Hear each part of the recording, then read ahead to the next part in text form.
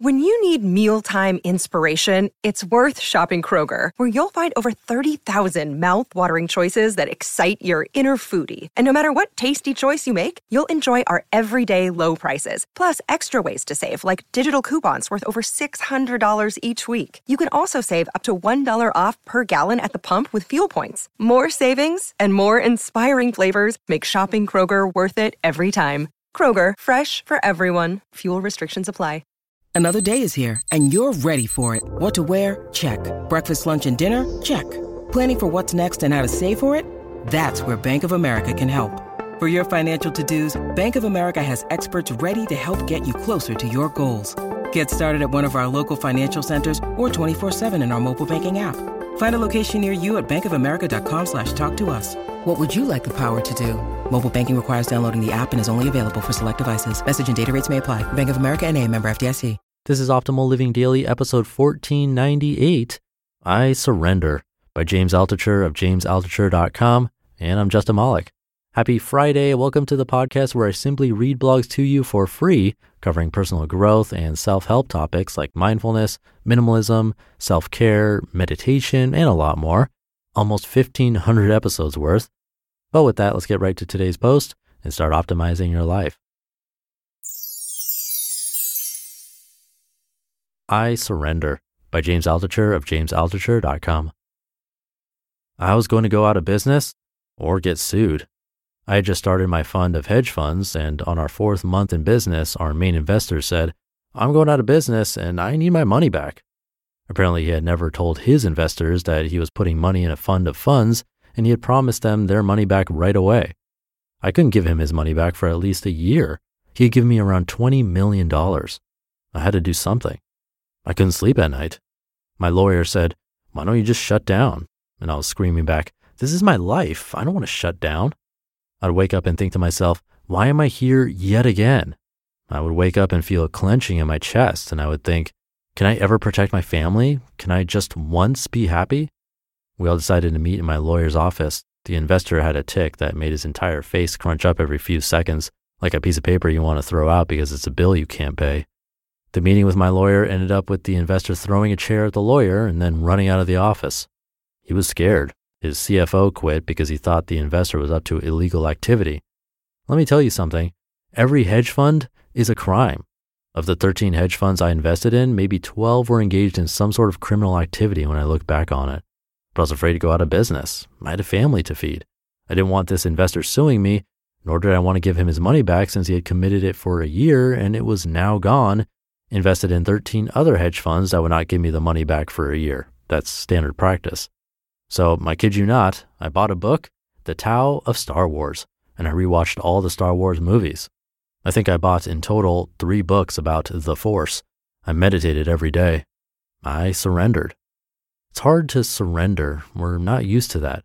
We go for the frontier. We win wars. When I was a kid, we were taught that the U.S. has never lost a war.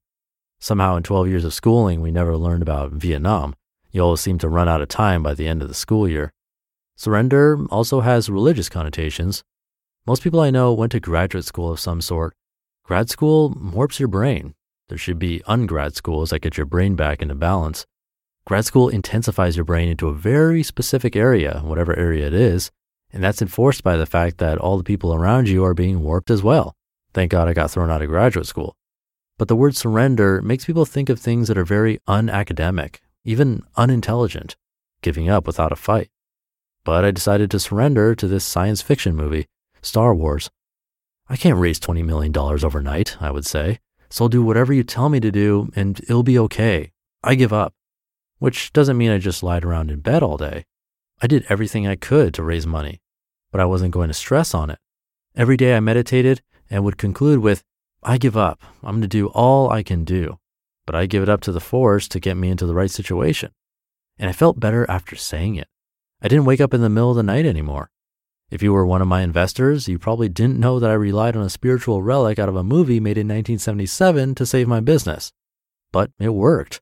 $3 million here, $2 million there, $10 million there. Bit by bit, I got the $20 million. I paid this investor back. Rather than going to jail, he went on to start another successful business. And you know what I did almost as soon as he was out? I shut my fund of funds down. Everything smelled ugly.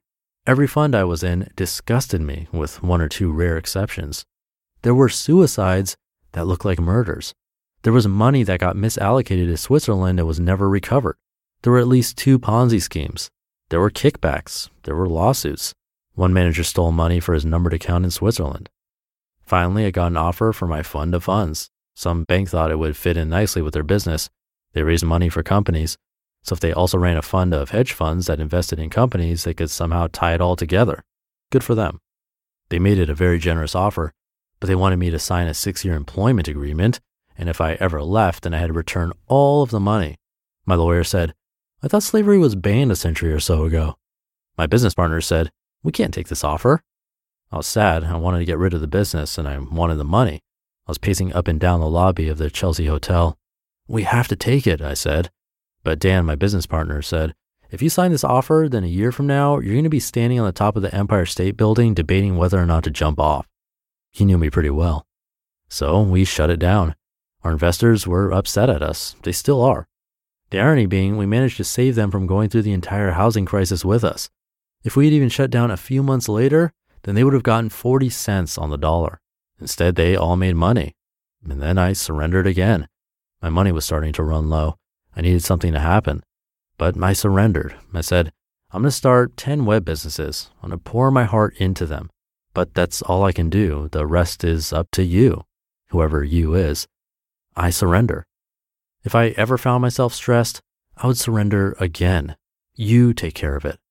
Most of the websites I started didn't work out. For instance, Qt.com or smarterstupid.com. I made a contest site where people could make their own versions of Hot or Not. I made site after site. None of them got any traction. But I started stockpicker.com and it took off. 1 million plus users a month. TheStreet.com then bought it, and I think it's still around, but barely. It's hard to really nourish a community while it grows. The Street didn't know how to nourish properly. Now it's a little over a year since I started this blog.